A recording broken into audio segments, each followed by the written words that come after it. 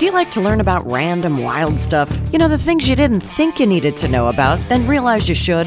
Then welcome to Nothing Off Limits, the podcast that gives you one place to go for something different. Impress your next party guest with your unusual body of knowledge. And if you dig the show, get more information at ladyfoxentertainment.com and subscribe, rate, or review. Thanks. Hey everybody, welcome back. We're on part 2 of our 2-part music series with the amazing rock metal bassist, Rudy Sarzo. We left off last time talking about how Rudy met with his spiritual center, and now we're going to continue that conversation. Welcome back, Rudy. Great to be back, Michelle. How you doing? I'm doing great today. How about yourself? I'm doing terrific. Great. So how long were you with Ozzy? Let's say from, I joined the band in about April of 1981. And then my last performance with Ozzy was for the Speak of the Devil recordings. I believe it was in August of 1982. Yeah. So about like a year and a half or so. We started with the Blizzard of Oz tour, which was to promote the Blizzard of Oz album, mainly in the United States and Canada. Mm-hmm. And then we took a month off. And when Tommy Aldridge and I joined the band, the follow-up record, Diary of a Madman, had already been recorded by the previous rhythm section. Mm-hmm. So it wasn't like the traditional, well, you're in the band and then you're going to take 6 months off or whatever, make a record and then come back on the road. Mm-hmm. No, it was continuous. So we actually did 2 major tours back to back. Oh my gosh. Yeah, the Blizzard of Oz, and then by the time we did Diary of a Madman, the band had already exploded. And we went from playing in theaters to actually headlining arena sold-out tour. Damn. So it was the equivalent of being on, in the band for 3 years. It was on the fast track. Yeah, incredibly fast track. Yeah. So what was your favorite concert? Your favorite arena? Usually playing around home. I mean, there's so much to be said about Madison Square Garden because it's such an iconic venue, and it's New York City, it's just like, I mean, I was raised in the East Coast. I love LA, but every time I go to New York, I'd rather go to Manhattan than Disneyland. Yes, I understand that fully. So I'm curious, you're on this fast track. You play 2 huge tours in a row. How did the Ozzy years come to a close? And what came after that? Well, Randy Rhoads was involved in a crash, and he passed away, and it was very painful to continue playing. I had lost the joy in my playing. Wow.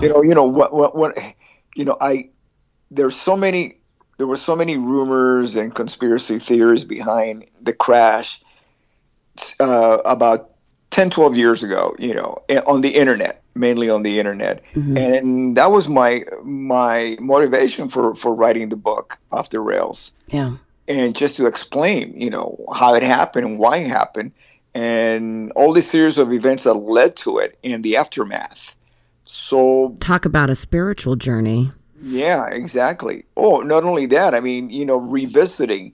I wrote the book at a point in my life where I was surrounded by certain negative aspects in my life, not having to do with my family, but mainly having to do with my career, my business. Mm-hmm. And one of the, there were so many incredible rewards about writing the book. One of them is, as you write a book, it's almost like taking personal inventory. It's kind of like going through your taxes. When you prepare your taxes for 1 year, let's say it's next April, I will be looking back at what I did this year, 2016. So you take inventory, and then I usually, that's when I make my decision. Well, I'm going to keep doing this and change that to improve my situation, career-wise or financial or whatever, And so writing the book was pretty much kind of like rediscovering myself. Wow. But this came years later. So before writing the book, all these years leading up to that, you were still actively playing, right? Yes, but I had this weight on my shoulders about carrying the not letting go of what had happened and the pain that it was causing. And there's the only way that I could find to let it go to let it go, actually not let it go, but transfer it from my shoulders and my heart and my soul, transfer into a page. So playing on stage with, Quiet Riot or Whitesnake, that didn't help. No, ultimately no. No, because I did find joy in playing again. Mm-hmm. But at the end of the day, that was still in there. It was kind of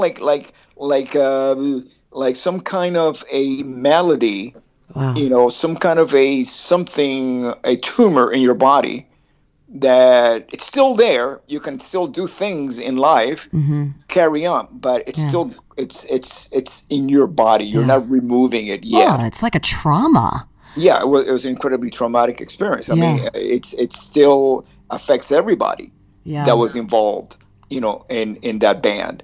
Yeah. That was part of that nucleus, that family that we had. Yes, yeah. And you did say how important that circle was. It was your family. Yeah, absolutely. Yeah. Absolutely. Because you had corrected me last time. I said, so it sounds like it was kind of like a clique, and you're like, no, it was a family. Well, absolutely. Yeah. So can you tell us more about how you got involved with, Whitesnake, and then years later Dio, and all of the amazing accomplishments that you had?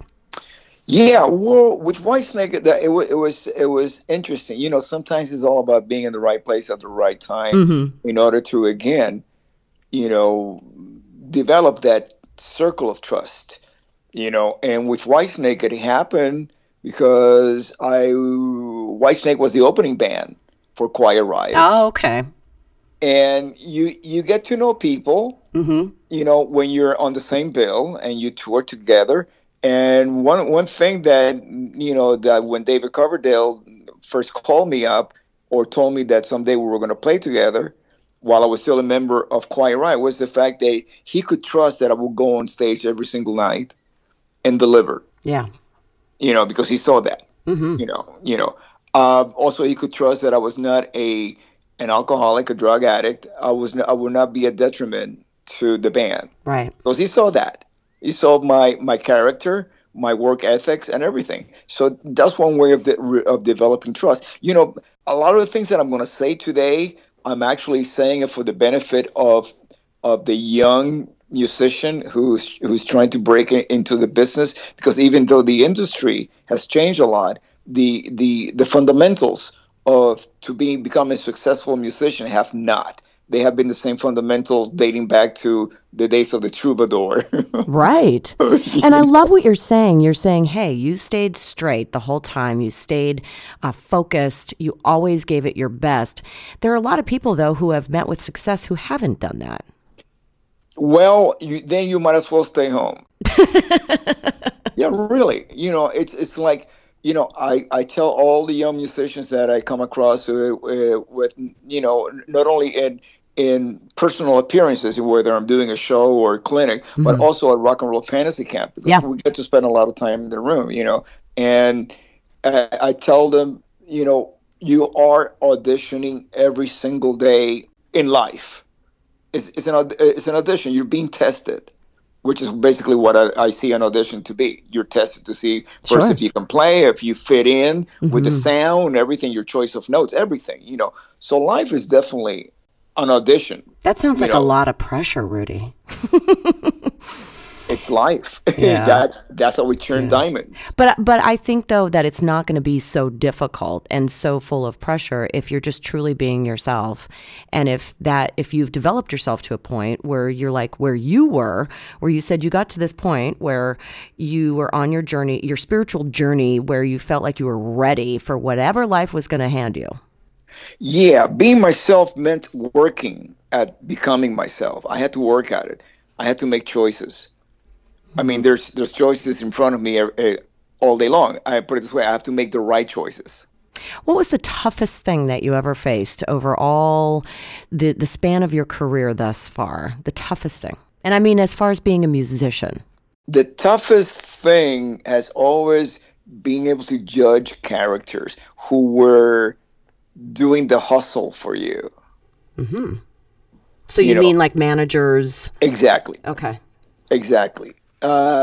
Because sometimes you feel like the manager, and I don't mean particularly the manager, but the business people, the people who are in charge of furthering your career, It was, you always want to find the people that are going to live and fight for you. You got to wonder sometimes if they're really fighting for you or if it's just for their own benefit. Yeah, and then, if you're a band member, are they going to be fighting for you as an individual, or is it just going to be, there are going to be other people in the band that they're going to be fighting for more than yourself, And I have been very blessed to have worked with some of the greatest and people that were incredibly fair with me.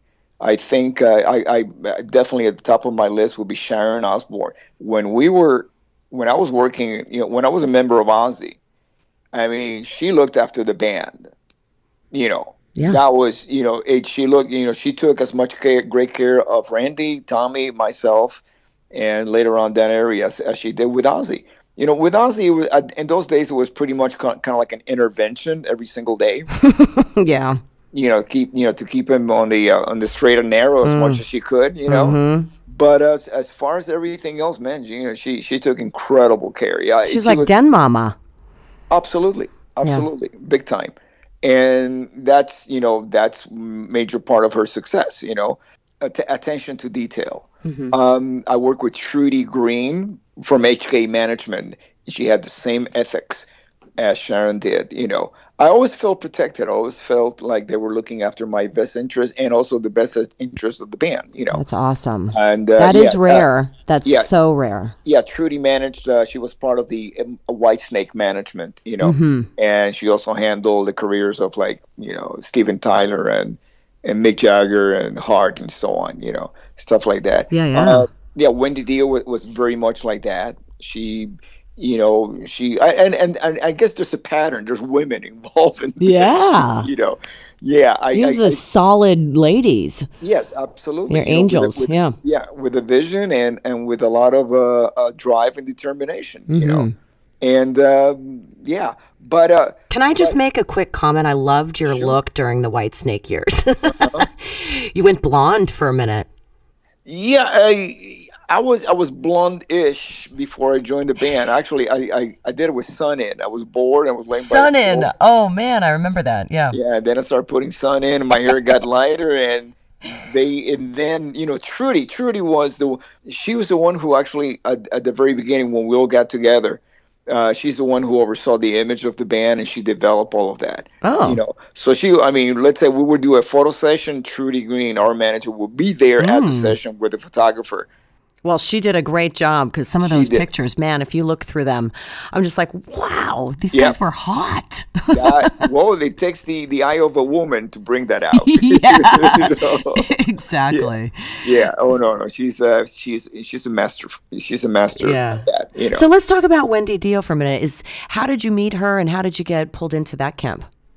Well, it's I have known Wendy for many years. As a matter of fact, the first time when I left Quiet Riot in 1985, she contacted me and she wanted to put a band around me, and we had meetings and so on. So that's when we forged our friendship, way back. And then it just so happened that in 2004, when Ronnie was going in the studio to record an album called Master of the Moon, she contacted me on his behalf to join the band and make the record, but I was on tour. I was with Yngwie Malmsteen touring for the Attack record promoting that.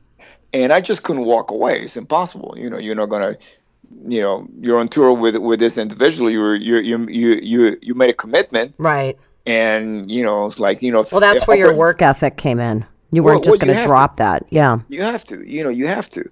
And then I told Wendy, listen, I'm in the middle of a tour with Yngwie.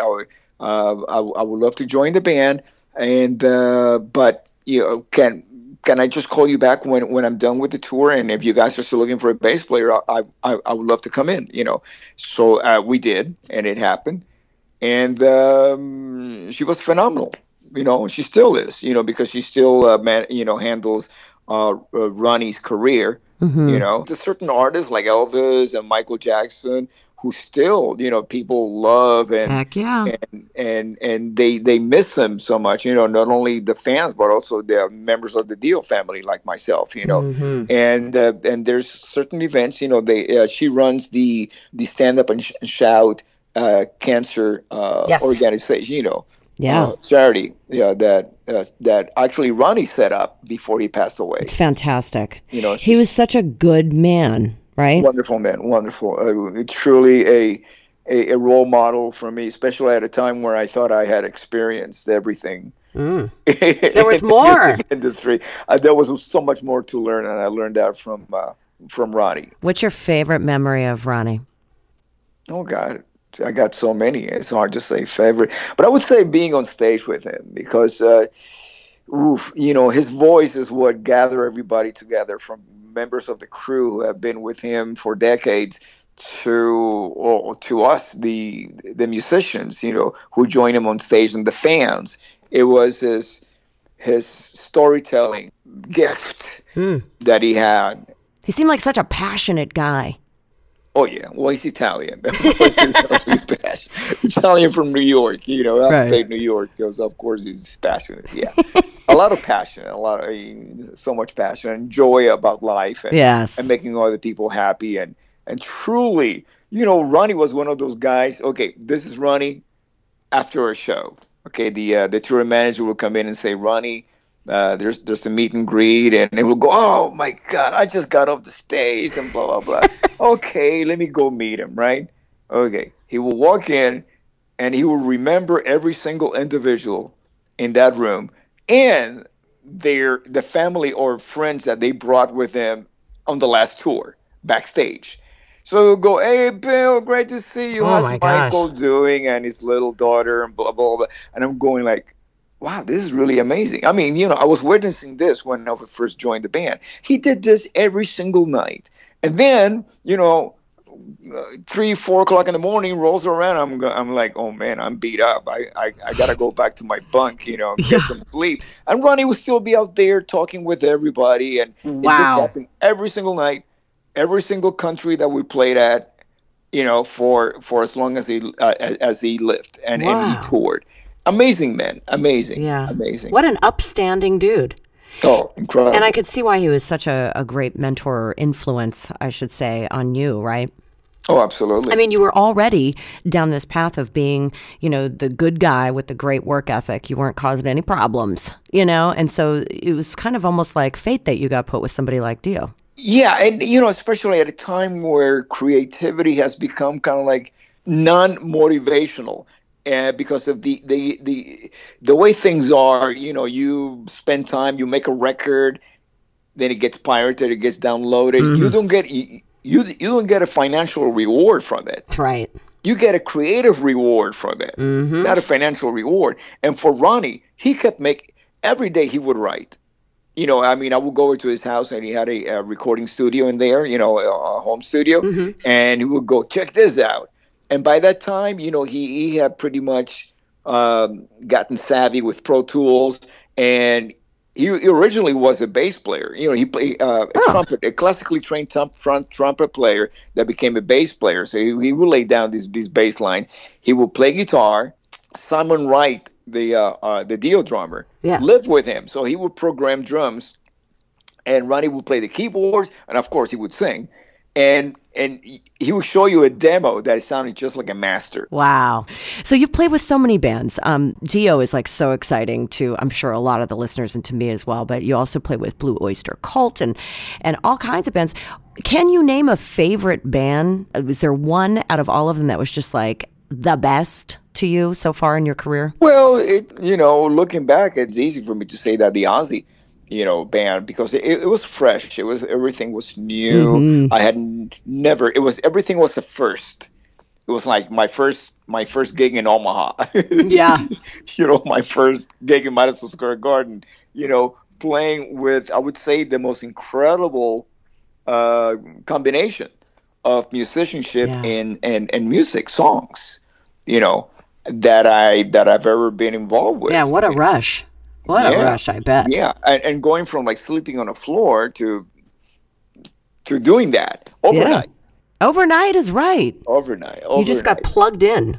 Yeah. Like, yeah. boom. You had a talk with God, and he took care of some stuff for you. That's right. And he talked back. For sure. And he knew you were ready for it because obviously there was a lot of stuff going on around you that you had to stay strong about. So there's so many other things you've accomplished. Now, you do CG work, isn't that right? Yeah. I was really, really heavily into it a few years ago. And what happened was the reason why I got heavily into it because it was more enjoyable to actually have my laptop and put my glasses on and actually be creative than to actually sit with my bass guitar without my glasses or with my glasses. And then, for the people that wear glasses, certain things fall below the frame of your glasses. Yeah. So let's say if I was playing above the 12th fret, that was augmented by the glasses. But as soon as I start playing higher on the neck of the guitar, well, that's, for me to look at the frets, that will fall underneath the frame. Oh. So it was, you're like, this is a pain in the ass. It was a pain in the ass. So I started losing the joy in playing. And, when I would go on stage, I wasn't wearing glasses. So I couldn't really see what I was doing very well. So I made a career decision, to get LASIK. And it changed my life. Wow. Immediately. As it was being performed on me, it changed my life. I could actually see things getting sharper. Oh my God, to think that you would stop playing bass just because you felt like it was too tough that you couldn't see what you were doing is... I couldn't see what I was doing. Mind-blowing. But it was not joyful. LASIK is scary to me. To think about having my eye cut, ooh. I only did it because I had no other choice. It was like either give up playing because it was getting that bad. Couldn't you get contact lenses? No, I wasn't really keen about that. Yeah. I've dealt with that since high school. I do the contact lens thing. Yeah, I knew I had to do something. And to me, contact lenses would have been a remedy, not a cure. And so far, LASIKs have been a cure. Absolutely. You know what I mean? Yeah. I don't need to be putting contact lenses on every single day. And I tour with guys who would drop the contact lens in the middle of the show on stage. Oh, God. Oh, yeah. Yeah, because, you're running around, you're blinking your eyes, and, there's a lot of movement. The sweat's going in there. It just pops out. Yeah. Yeah, and it just pops, So I wanted to avoid that. I said, my God, what happens if, all of a sudden, it does suck when you only have one contact in. Yeah, exactly. And so I got monovision, LASIK, one eye for driving and one eye for reading, and it's unbelievable. Wow. I mean, I can see better now than I did ever in my whole life, because That's amazing. Well, that's corrected. Inspiring. I feel like I want to look into it. Yeah, and immediately it got my joy of playing again, because not only could I actually even see the grain and all the detail on my fretboard, but also teaching, learning, absorbing material. So it wasn't like I had to put on my glasses to read music or to read compositions or theory, get back into my, get myself re-educated in music again. And, now I don't need to put glasses on for that. That's awesome. That's awesome. So tell us everything that you're into right now. What's most exciting that you're working on? Oh, so many things. I have a couple of new signature model instruments, a bass guitar for the company called Spectre, one of them, the electric. And then I have an Ovation acoustic bass coming out.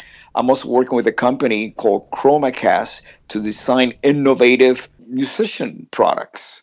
For example, a better gig bag for your travels, for your instruments. Like ergonomic? Yes, not only that, but also the innovations that I mentioned based on experience as a traveler. Nowadays, a lot of the gigs that we all do are actually flyaways. Like, for example, I'm doing one next week. I'm flying over to South Korea. Oh, wow. I'm not gonna check in. I might check in one extra bass because I can only bring one on the plane with me. Mm-hmm. But I'm going to bring a carry-on and my bass, and that's it. And a lot of the gigs that we do nowadays, it's like that. Not only is it because it's cost effective, you don't have to we pay for the extra luggage, Right. but also losing luggage, which it's happened to me. Yeah, you want to make sure that anything you're going to be bringing on stage is on board with you. Right. Oh, gosh. I can't imagine like losing a bass or losing your pedals or anything. I've been with band members who did that. We would show up, we would land, and I would have all my stuff, and their guitars are nowhere to be found. Oh, God. Yeah. There's some trauma. I've had lost luggage happen like in Russia. Let's say you've traveled all the way. It's happened to me twice in Russia. Yeah. And somebody's having fun with your bass right now. Well, no, it wasn't my guitar, because again, I don't check in my guitar. But sometimes when you tour Russia for a month, you're not going to be carrying a carry-on. You're going to be carrying a luggage with a month's worth of clothes. So you're doing these innovative products for musicians. Yes, to carry as much personal belongings that's allowed by the TSA, the FAA to come on board. And that's awesome. So they don't have to check as much. Or nothing at all. Oh, that's great. That's the whole point. Make it easy to travel. Yeah. Get your gig on. Yeah. Yeah. And so I got those products, and also straps, and, just innovative stuff, stuff awesome. that has, from years of experience, you say, hey, I wish I had a strap that would do this, a guitar strap. Right. My book, it's on Kindle, Off the Rails right now. Mm-hmm. And it's been for 13 weeks at the #1 spot, or, back and forth on the heavy metal charts. Congratulations. That's Kindle. Awesome. Thank you. Yeah, it goes from between 1 and 2 for 13 weeks. So I'm when it goes to 2, are you like, what the hell? Well, you just wait. A couple of days later, it goes back to number one. By the way, I'll put a link to that in the show notes so everybody can go and get a copy. Thank you. Yeah. Thank you. So you're going to South Korea with who? A friend of mine that I do a band with called Metal USA, and then he's had his own solo band called Impellitteri. His name is Chris Impellitteri. So we're doing headlining a festival in Busan. Wow. South Korea. Have you been there before?